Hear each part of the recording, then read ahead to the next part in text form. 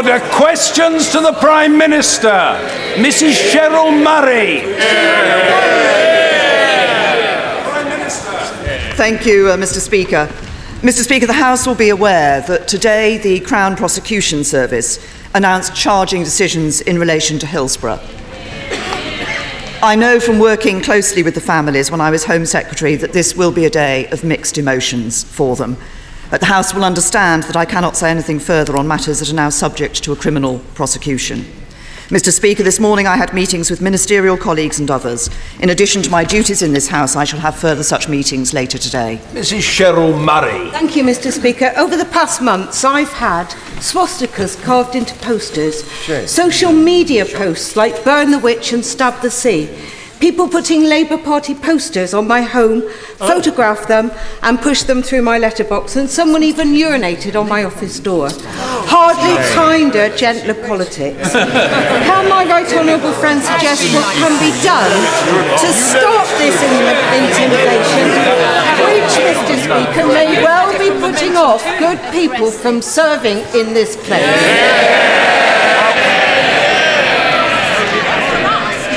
My honourable friend is absolutely right to raise this issue, and she was not the only person who experienced this sort of intimidation during the election campaign.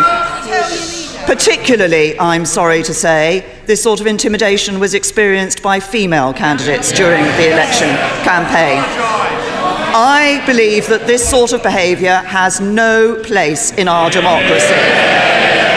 And I think she's right. I think it could put good people off from serving in this House. We want more people to become engaged, more people to want to stand for election to this House. And I think particularly as I stand here and I see the plaque that has been dedicated to the late Jo Cox, that we should all remember what Jo said.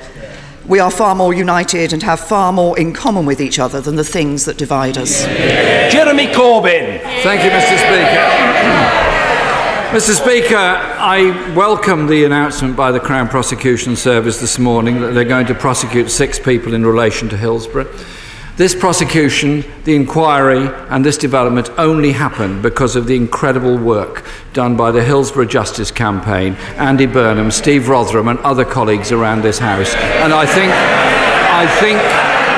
think we should pay tribute to all of those that spent a great deal of time trying to ensure there was justice for those that died at Hillsborough. Mr. Speaker, 79 people died in Grenfell Tower. Our thoughts are with the families and friends of those that have died, those still unaccounted for, and those who are going to live with the trauma of this horrific and utterly avoidable tragedy for the rest of their lives. Last Thursday, the Prime Minister said she expected to appoint a judge to chair the inquiry within the next few days. We haven't had any further news on this. Can she now update the House when an appointment will be made and what will be the timetable for the inquiry? Well, may I first of all say to the right honourable gentleman, I think we are all welcome the fact that after so many years of waiting, the Hillsborough families and there were different groups within Hillsborough, not just the Hillsborough Justice Campaign. There were the Hillsborough families who came together, and the work that was done by Margaret Aspinall and others has been absolutely exemplary. And I'm sure, as I said, obviously today will be a day of really mixed emotions for them. But I welcome the fact that charging decisions have been taken. I think that is an important step forward. The right honourable gentleman asked me to update in relation to Grenfell Tower, and Mr. Speaker, if I may, I would like to update the House on a number of aspects. We all know what an unimaginable tragedy this was, and our thoughts will continue to be with all those who've been affected by it. As of this morning, the cladding from 120 tower blocks across the country in 37 local authority areas had been tested and had failed the combustibility test. Given the 100% failure rate, we are very clear with local authorities and housing associations. They should not wait for test results. They should get on with the job of the fire safety checks, and indeed they are doing that. And they should take any action necessary, and the government will support them in doing that. The Secretary of State, the Community Secretary, has set up an independent expert advisory panel to advise on the measures that need to be taken, which is meeting this week.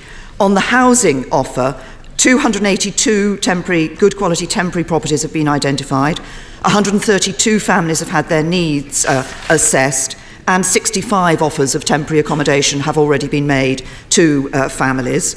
The payment from the fund that we've been made available, the discretionary fund, those payments continue. As of this morning, nearly £1.25 million of payments have been paid. And additionally, we're giving an extra £1 million to the local consortia of charities, trusts and foundations which have been doing such important work. On the issue of the public inquiry, I do expect this to be able to name a judge soon. As the Right Honourable Gentleman will know, the process is that the Lord Chief Justice recommends the name of a judge. What we want to do is to ensure that as the process is going forward for that inquiry, that the survivors, the families concerned, do have involvement with that, and it's that work that we're currently doing. Jeremy Corbyn. I thank the Prime Minister for that answer, but I hope that she's able to stick to her promise of everyone being rehoused within 3 weeks, because at the moment it doesn't look anything like that target's going to be achieved. She, I hope, understands the fear that so many people have living in tower blocks at the present time all around the country. In 2014, the All-Party Fire and Safety Group wrote to the DCLG warning, and I quote, "Today's buildings have a much higher content of readily available combustible material. There have been contradictory messages from the government. Can the Prime Minister give a categorical answer? Is cladding with a combustible core, such as polyethylene, legal for use on high-rise buildings, and was the cladding of Grenfell Tower legal?" Thank you. The situation is, in relation to the cladding, that the building regulations identify the cladding which is compatible with the building regulations and that which is compliant with those building regulations. My understanding is that this particular cladding was not compliant with the building regulations. This raises wider issues, as the House will recognise, and it is important that we are careful in how we talk about this. Because there is a criminal investigation taking place, and it's important that we allow the police to do that criminal investigation and take the decisions that they need to take. But there is a much wider issue here, as we have seen from the number of buildings where the cladding has failed the combustibility test, from those samples that have been sent in already from local authorities and housing associations. This is a much wider issue. It's an issue that has been continuing for many years, for decades, in terms of cladding being put up in buildings. There are real questions as to how this has happened, why it's happened, and how we can ensure that it doesn't happen in the future. That is why I'm clear that in addition to the inquiry that needs to identify the specific issues for Grenfell Tower, what happened in relation to Grenfell Tower and who was responsible, we will also need to look much more widely at why it is that over decades, under different governments, under different councils, material has been put up on these tower blocks that is non-compliant with the building regulations. There's a very wide issue here. We need to make sure we get to the bottom of it, and that's what we're going to do. Jeremy Corbyn. Mr. Speaker, last Thursday the Prime Minister told my right honourable friend, the member for Leeds Central, that she would make the results of the Grenfell Tower cladding testing public within 48 hours, and I'm not sure if she's actually done that with her statement today. Yes, as of yesterday, and the Prime Minister just confirmed this, 120 high-rise blocks across Britain have had fire safety tests and failed them. What timetable has the Prime Minister set for such tests to be completed, including on schools and hospitals in every part of the country? And what plans does she have to compel the testing of high-rise buildings such as private sector office blocks and hotels, which may also have compostable cladding material on them? If I can just say to the Right Honourable Gentleman, what I said last week in the statement was that my understanding was that the police were going to make a statement about the issue of the cladding material within 48 hours, and I think the police then did make a statement about the position. In relation to the test, my message is a very simple one. As I said in my answer to his first question, this is what we're saying to people is this is not a question of waiting for the tests. Don't wait until you've got a sample in and you know what the result of the test is. surfaces. So far, 100% of the samples that have come in have proved to be combustible. So work on the assumption that you should be doing the fire safety checks now. That's what we're telling people to do. We know that parts of the private sector are also doing their work in terms of fire safety checks. But my response to all those who have buildings that are covered by this is do the fire safety checks with the fire service, take any measures that are necessary to ensure fire safety, and the government will support you in doing that. Since 2010, only a third of new schools have had sprinkler systems installed, so parents are rightly concerned about the safety for their children. In 2013, the Lacknell House coroner's letter formally recommended the government should encourage providers of housing in high-rise residential buildings to consider retrofitting sprinklers. 2 years later, Inside Housing reported that only 1% of council tower blocks had sprinklers fitting. Can the Prime Minister let us know what the government actually did to encourage the retrofitting during the last 4 years? The government did indeed ensure that those local authorities were aware of the recommendation that had come from the coroner. They did act on that recommendation from the coroner. But I say to the Right Honourable Gentleman, if we look at what has happened and the identification of the issues in a number of tower blocks so far, there are various issues that lead to concern about fire safety. It is, if we look at what has happened in Camden, for example, where one of the 5 blocks was considered to be habitable, but 4 of the 5 blocks were not considered to be habitable, that was not just because of the cladding, it was because of other issues in relation, for example, to the gas riser. All of these issues raise wider questions. They raise wider questions about the inspections that have taken place. They raise wider questions about residents' complaints, residents' voices not being heard. That's an issue that has been raised at Grenfell Tower. It's also an issue that has been raised in Camden. This is a much wider question. A terrible tragedy took place. People lost their lives who should never have lost their lives. We need to look at what has happened over decades in this country that has led to this position, and that's exactly what we will do. Jeremy Corbyn. Mr. Speaker, there have been 2 coroner's reports. Building regulations have not been overhauled, and local authorities, whilst asked to act upon them, have had their budgets cut by 40% during that same period. Under her predecessor, fire safety audits and inspections were cut by a quarter. Fire authority budgets were cut by a quarter. Can the Prime Minister give an assurance to the House that the further 20% cuts to the fire service planned by 2020 will now be halted? Can I say to the Right Honourable Gentleman that in his reference to the building regulations, I think he's somewhat missed part of the point in this, which is that it's not just a question of what laws you have, it's how those are being applied.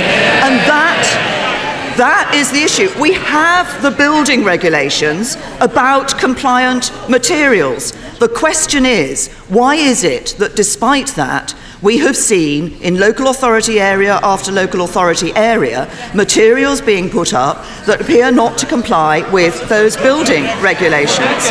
And he talks about... And that is what we need to get to the bottom of. Why is it that fire inspections, that local authority inspections appear to have missed this essential issue? I think I can help the Prime Minister with this issue. When you cut local authority expenditure by 40%, you end up with fewer building control inspectors.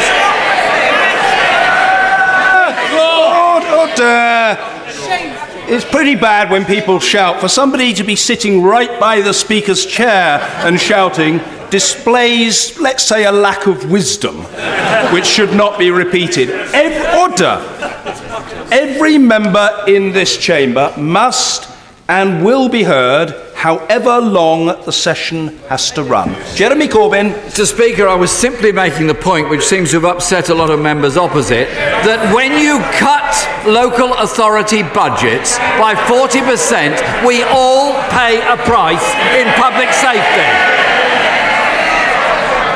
fewer inspectors, fewer building control inspectors, fewer planning inspectors. We all pay a price. And, Mr. Speaker, those cuts to the fire service have meant there are 11,000 fewer firefighters. The public sector pay cap is hitting recruitment and retention right across the public sector.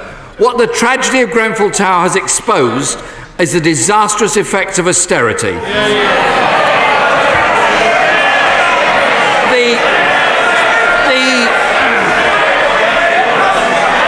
Mr. Speaker, this disregard for working class communities, the terrible consequences of deregulation and cutting corners, I urge the Prime Minister to come up with the resources needed to test and remove cladding, retrofit sprinklers, properly fund the fire service and the police so that all our communities can truly feel safe in their own homes.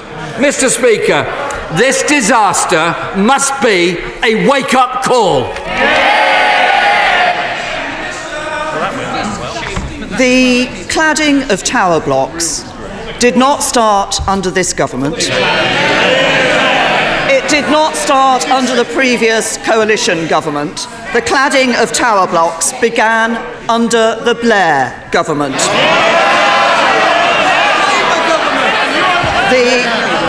The right honourable gentleman talks about local authority resources and talks about changes to the regulation. In 2005, it was a Labour government that introduced the Regulatory Reform Fire Safety Order, which changed the requirement to inspect a building on fire safety from the local fire authority, which was usually the fire brigade, to a responsible person. The legislation governing fire safety in tower blocks this was commented on by the Lakanal House report into that fire. It criticised that 2005 order, which had been put in place by the Labour government. The Prime Minister's answer must be heard, and it will be. Prime Minister. And laws which took effect in 2006 ended the practice of routine fire service inspections, passing the responsibility to councils. That is why I say to the right honourable gentleman, this should be an issue that across this House we recognise is a matter that has been developing over decades, is a matter that has occurred under governments of both colours, under councils of all political persuasions, and is something which I would hope we would say we should come together and ensure that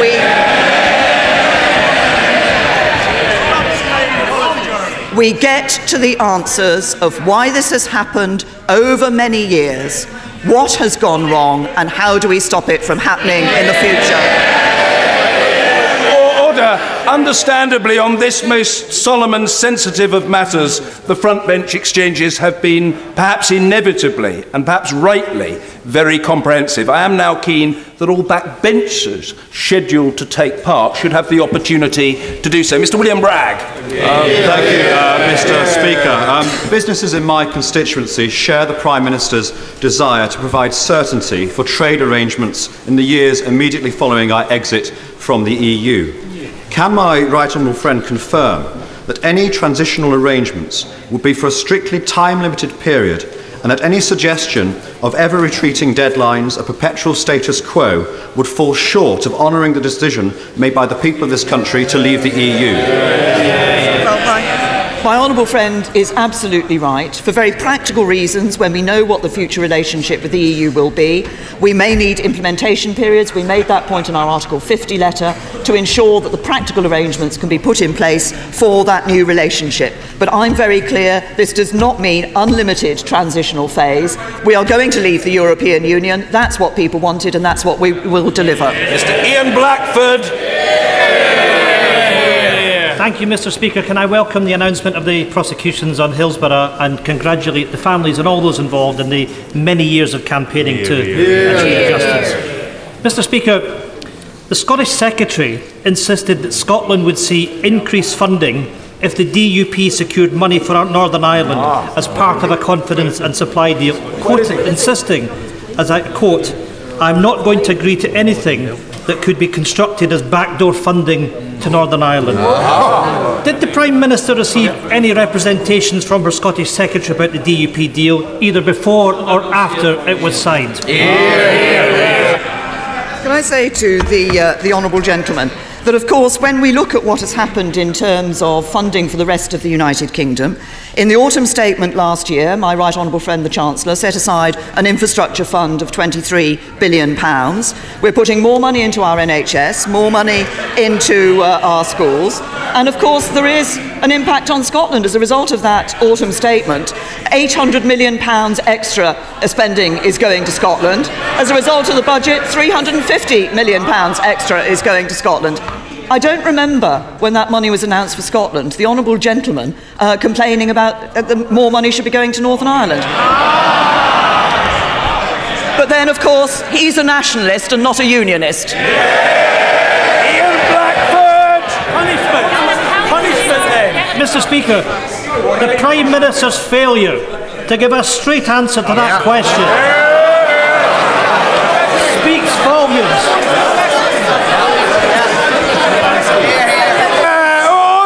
Let's hear the fella, Mr. Ian Blackford. Thank you, Mr. Speaker. No respect.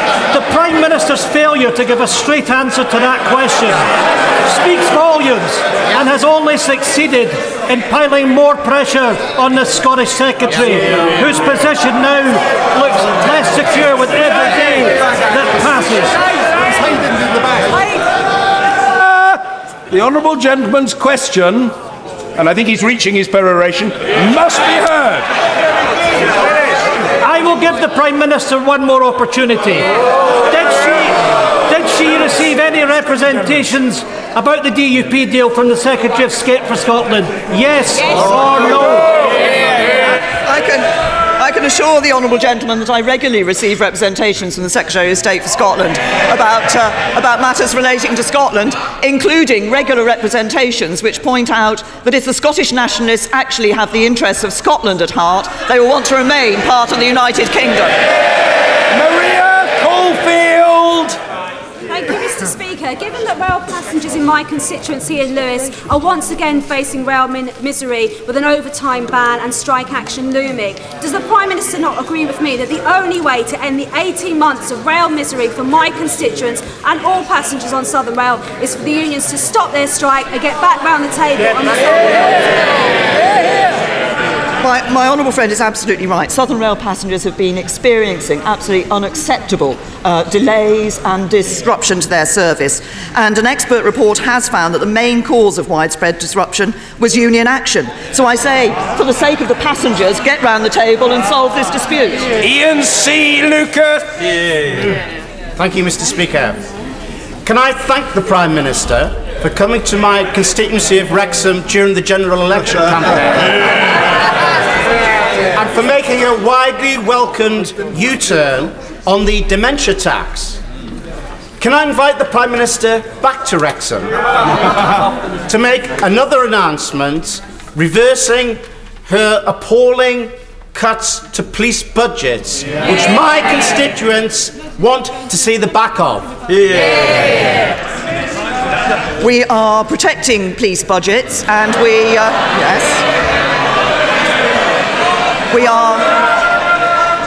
are protecting police budgets.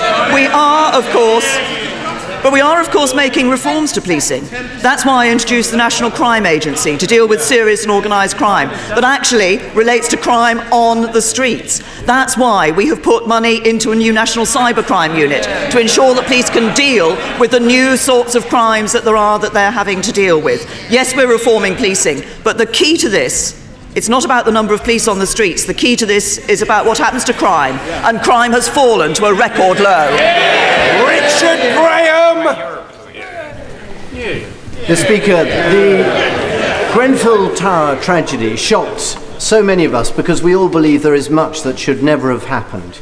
But to claim, as the opposition front bench did, ahead of any inquiry, that, quote, residents were murdered by politicians, unquote, is grotesquely inappropriate. So would my right honourable friend confirm that our government will get on with helping rebuild lives and homes and progressing critical inquiries with urgency and, above all, non-partisan calm? Well, I think my honourable friend raises a very important point. What all of those affected by Grenfell Tower deserve is an inquiry that gets to the truth and provides them with the truth and with knowing who was responsible. We need to do that in a careful, calm and determined way. We also need to use that same calm determination to ensure we get to the bottom of this wider issue of why it is that materials have been used in tower blocks around the country which we appear to be non-compliant with the building regulations. There are real issues here. We're not going to get to the truth by pointing fingers. We will by calm determination. Mr. Kevin Brennan. Thank you, Mr. Speaker. Regarding this deal that she's done with the DUP, is it true that on the one hand she's shelling out all this extra money to secure their support, whilst on the other hand she's still giving them taxpayers cash in the form of short money to be in opposition? Is that what we get from this Prime Minister? No pay rise for the nurses, but double bubble for her friends in the DUP?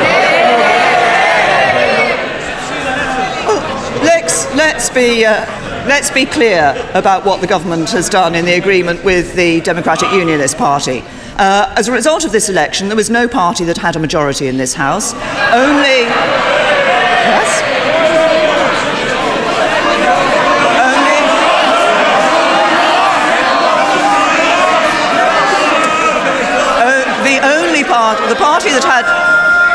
The party that had the largest number of seats and the only party that can form an effective government is the Conservative Party. That's the right thing to do, and that's what we've done. Charlie Elphicke. Thank you, Mr. Speaker. Does the Prime Minister share my concern that last year 50,000 people were stopped at the controls at Calais? That's 150 people every single day. And does it underline not only that we should keep those controls in place, but we should consider the case for investing more in state-of-the-art technology and in more border officers there so we can win the war against the people traffickers and keep our borders safe and secure? Prime Minister. I have to say to my honourable friend that our Border Force officers are doing an excellent job at the juxtaposed controls and the work that they do in his constituency, and particularly the work they're doing to stop illegal immigrants and the human traffickers. And they have indeed, we have been investing in the system capabilities. 108 million has been invested in the last 2 years in new technology, and a further 71 million is earmarked for that in this current financial year. But of course, there are particular pressures on Dover. That's why we've also invested more money to maintain security there and ensure that Calais camp remains closed. And we're making efforts upstream as well to ensure that we reduce the number of people who are trying to get to the United Kingdom illegally. And DFID are now putting extra focus on the central Mediterranean route. As I announced last week, an extra £75 million is going for humanitarian support there. Jay Stevens. Thank you, Mr. Speaker. I know the Prime Minister is well aware of the misery and suffering that is caused by reckless gambling. And following her recent own experience and the turmoil it has caused to her friends and colleagues, will she now commit to legislating against fixed odd betting terminals that cause of so much hardship across our community? Well, as the Honourable Lady knows, a consultation was undertaken in relation to that particular issue, which the Department for Culture, Media and Sport are considering, and will announce a response to that in due course. Suella Fernandez. In Fareham, 63% of voters chose the Conservatives, giving us a share of the vote not seen since 1935. Will my right honourable friend join me in reminding the Chamber that this side won the election and the other side lost? Join me in thanking... Party of the many. Join me in thanking the good people of Fareham for placing their trust in the Conservatives and reassuring them that she is the best person to deliver a prosperity-led and successful Brexit. I thank my honourable friend. I'm very happy to join her in thanking the good people of Fareham for re-electing a first-class Member of Parliament to this to represent them. And she's absolutely right, of course. It was the Conservative Party that got the highest percentage share of votes in this election. Conservative Party that got the most seats, 56 more seats than the Labour Party, and the Conservative Party that got more votes, and that's why we're an effective government. Mr. Ian Austin. Thank you, Mr. Speaker.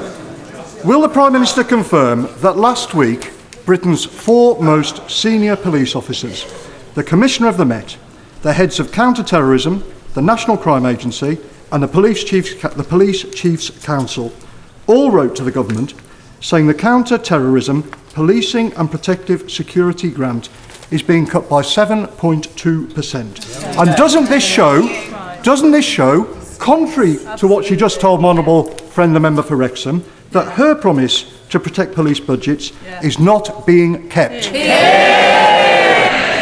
No, as I've said earlier, we have protected counter-terrorism policing. We've put money in. We've also put money into an uplift in armed policing, and the Commissioner of the Metropolitan Police has made the point that the Metropolitan Police are well resourced and have a wide diversity of tools that they can use in countering terrorism. And that's the point. It's not just about the funding, it's about ensuring they have the powers they need to deal with the terrorists, and that's what we're determined to ensure. Leo Doherty.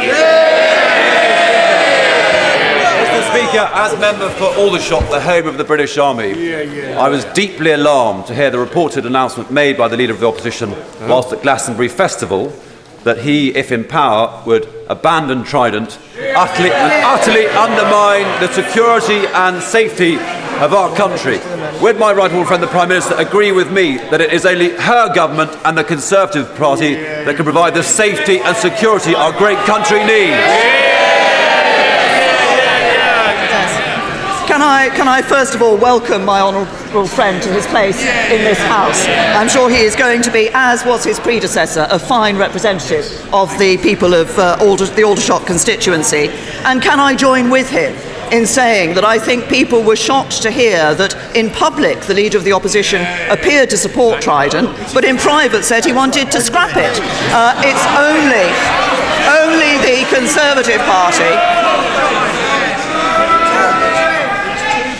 the Conservative Party that is clear about retaining our nuclear deterrent, and in the case of the Leader of the Opposition it appears he says one thing to the many and another thing to the few.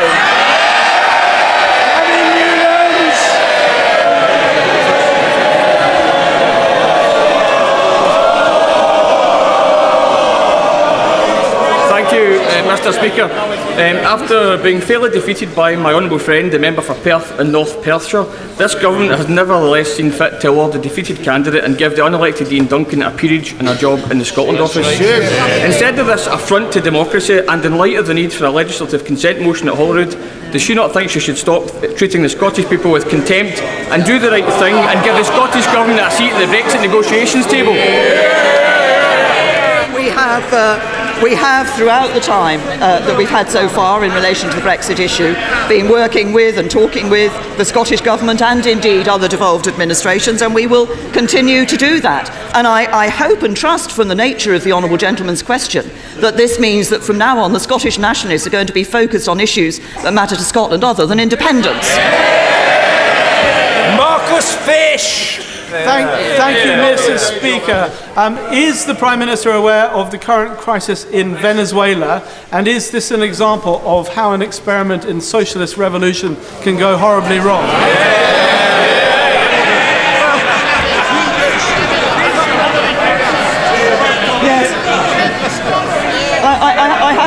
I have to say to my honourable friend that I think he's made an extremely important point, and I hope the Leader of the Opposition has heard what he's had to say. Indeed, I have to say sometimes when we're talking about trade deals in the future, I think that the Leader of the Opposition and his shadow Chancellor think that the only good trade deals are with Venezuela, Cuba and North Korea. Marion Fellows. Thank you, Mr. Speaker, the brave men and women in our emergency services have consistently put the safety of others first, and especially in response to the terrible events we've seen in recent months. We all pay tribute to their professionalism. That's why I believe it's important that we give them all the resources they need to do their vital job. In Scotland, it's outrageous that police and fire services are required to pay VAT. This has cost frontline services £35 million. Order, Mr. Cleverly. Order. You are usually the embodiment of calm, repose and potential statesmanship. Take some sort of tablet, man. Mrs. Fellows must be heard. Thank you again, Mr. Speaker. I'll repeat that. In Scotland, it's outrageous that our police and fire service are required to pay VAT, and this has cost the frontline services £35 million last year alone. Now that the Prime Minister has found the magic money tree, will she extend the VAT exemption to Police Scotland and We've got the gist of it. The Prime Minister. When the Scottish Government took the decision to merge Scottish police forces into a single force, Police Scotland, they were told that this would lead to VAT being paid by Police Scotland. They were advised that that was the position, and they chose to go ahead with the merger. Mrs. Anne Main. Thank you very much, Mr. Speaker. Today is the festival Saints' Day of St Albans, and his pilgrimage was celebrated on Saturday. Can I ask what more could be done to protect all persons of faith who are being persecuted for their faith, particularly our students on campuses who are suffering large amounts of anti-Semitism? Well, I'm happy to recognise St Albans Day, as my honourable friend has said. And she's absolutely right. It is important. Sometimes we talk a lot about people who are being persecuted for their faith in countries abroad. Actually, we need to be very clear that, sadly, we do see people here suffering attacks, particularly of anti-Semitism, on campuses. The CST do a lot of work with students to support that. I'm happy that the government is supporting them. We're also supporting Muslim communities who are suffering from Islamophobia. There is no place for such hate in our society, and we must all work to stamp it out. Paula Sheriff. Thank you, Mr. Speaker. The current Prime Minister recently visited my constituency. Upon being asked about the precarious situation facing both Dewsbury District Hospital and Huddersfield Royal Infirmary, she stated, and I quote, that people were scaremongering. Can she therefore use this opportunity today to reassure my constituents that all services will be retained at both hospitals, including a full A&E provision? The Honourable lady knows, yes, I was asked about Dewsbury A&E, and I can confirm Dewsbury A&E is not closing.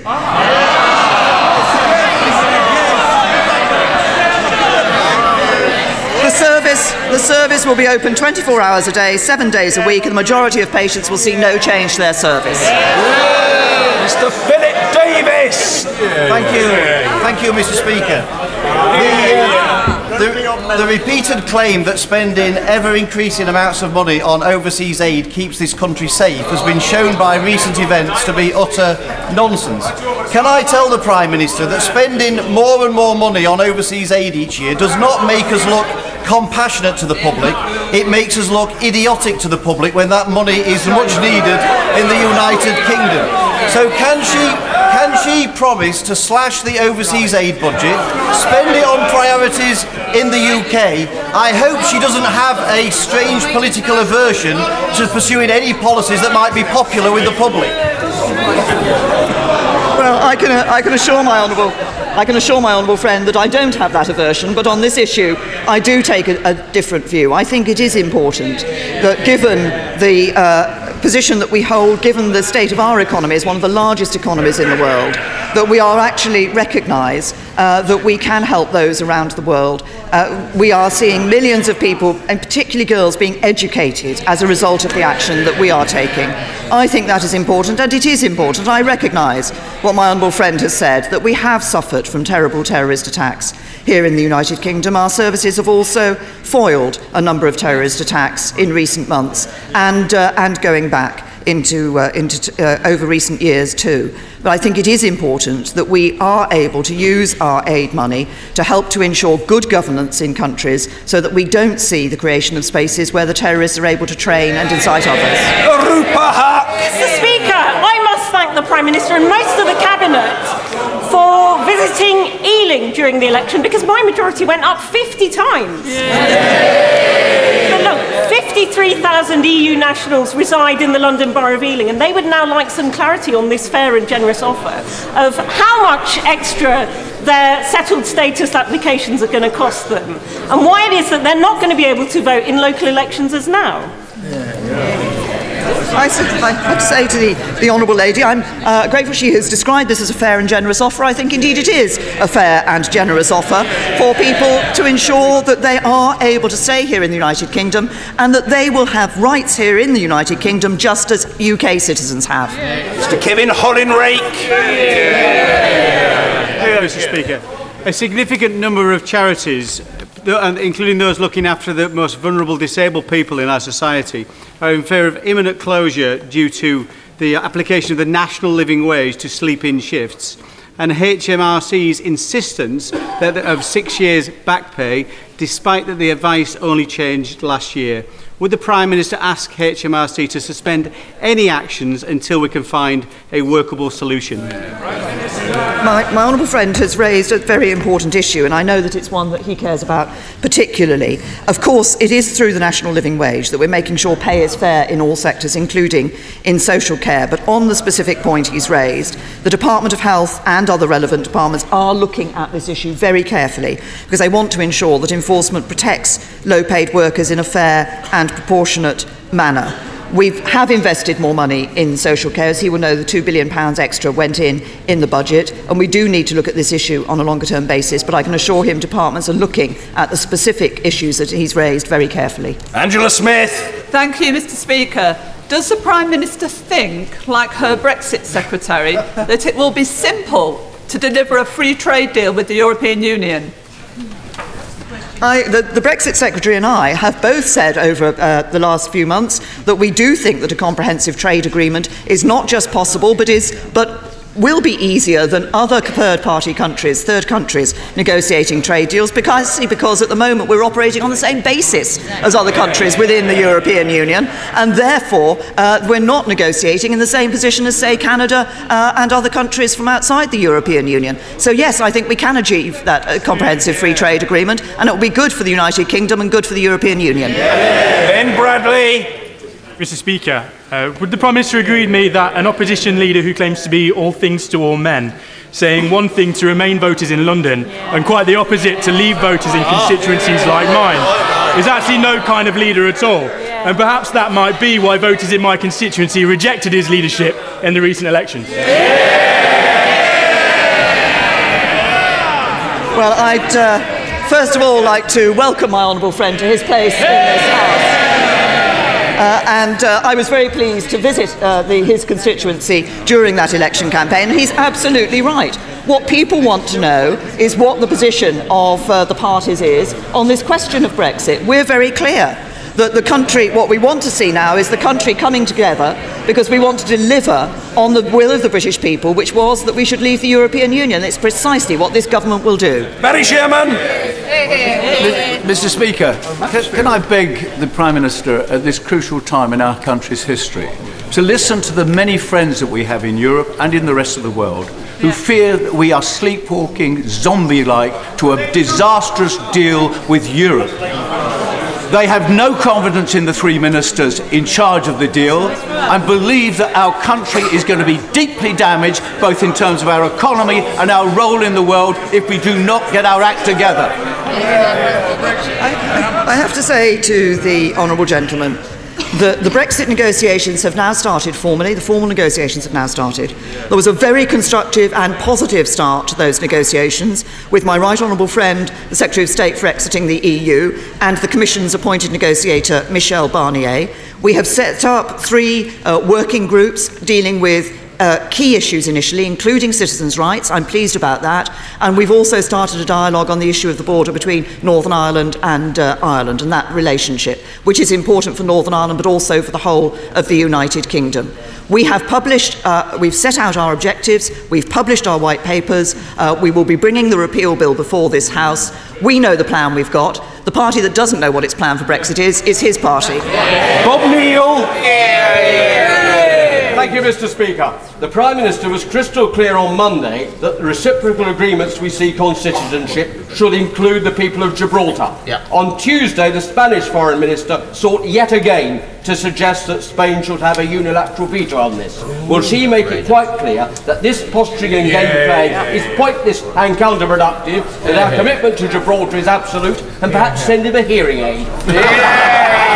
Well, I thank my honourable friend for raising that particular issue. This government's commitment to Gibraltar has not changed and it will remain. The Nigel Dodds. Thank you, Mr. Speaker.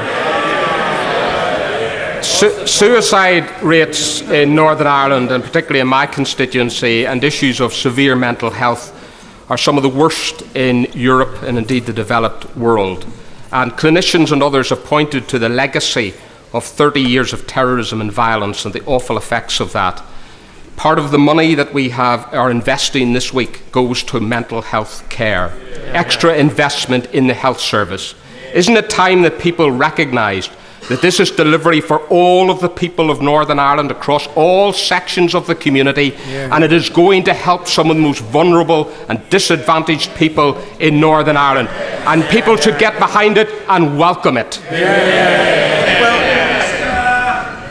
My right honourable friend makes a very important point on this. It is the case, as we said in the agreement, that we recognise the particular circumstances of Northern Ireland that have arisen as a result of Northern Ireland's history.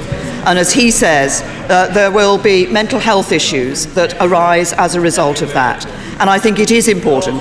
It's important we put more into mental health generally across the United Kingdom, which we are doing. And yesterday I visited a school in Bristol to see some of the first training that is taking place of teachers in schools to help them to identify mental health issues among young people and be able to deal with those. But as he says, that money is for the good of all people in Northern Ireland across all communities. Mr. Peter Bone. Thank you, Mr. Speaker. I wonder if the Prime Minister has an opportunity to see the British Attitude Survey today, which stated that 75% of British people wanted to leave the EU, up 20% from last time. She will, of course, know that more than 80% of the British electorate voted for parties that want to leave the EU. She will also know from her extensive canvassing, and mine, I know personally, that thousands and thousands of people tell me the referendum decided the issue, just get on and leave the EU. And would she assure the House that she will make that her priority? Well, my honourable friend is absolutely right. What I have seen across the whole of this country is a real unity of purpose for people. Regardless, for most people, regardless of how they voted in the referendum, their view is the decision has been taken, just deliver it, and that's what this government will do. Finally, Rachel Reeves. Thank you very much, Mr. Speaker. With 9 million people in our country lonely all or most of the time, and loneliness as bad for your health as smoking 15 cigarettes a day, will the Prime Minister join with the Honourable Member for South Ribble and myself in encouraging members from across the House to attend the Joe Cox Loneliness Commission event in Speaker's House immediately after Prime Minister's questions today, to find out what all of us can do in our communities to tackle this blight in our society? The Honourable Lady has raised a very important point, and I'd like to commend her and my honourable friend, the member for South Ribble, for the work that you are both doing as co-chairs of the Joe Cox Commission. I indeed encourage members of the House to do exactly as she has said. She's raised an important issue. I think we all increasingly recognise the impact that loneliness has on health. Of course, we have been able to put some support into the Dementia Friendly Communities programme. The Cabinet Office is doing more in putting some money in grant funds to particularly help tap the skills of volunteers over 50 in looking at these issues of loneliness. But it's an important issue, and honourable members should recognise that and recognise the work of the Joe Cox Commission. Thank you. Order.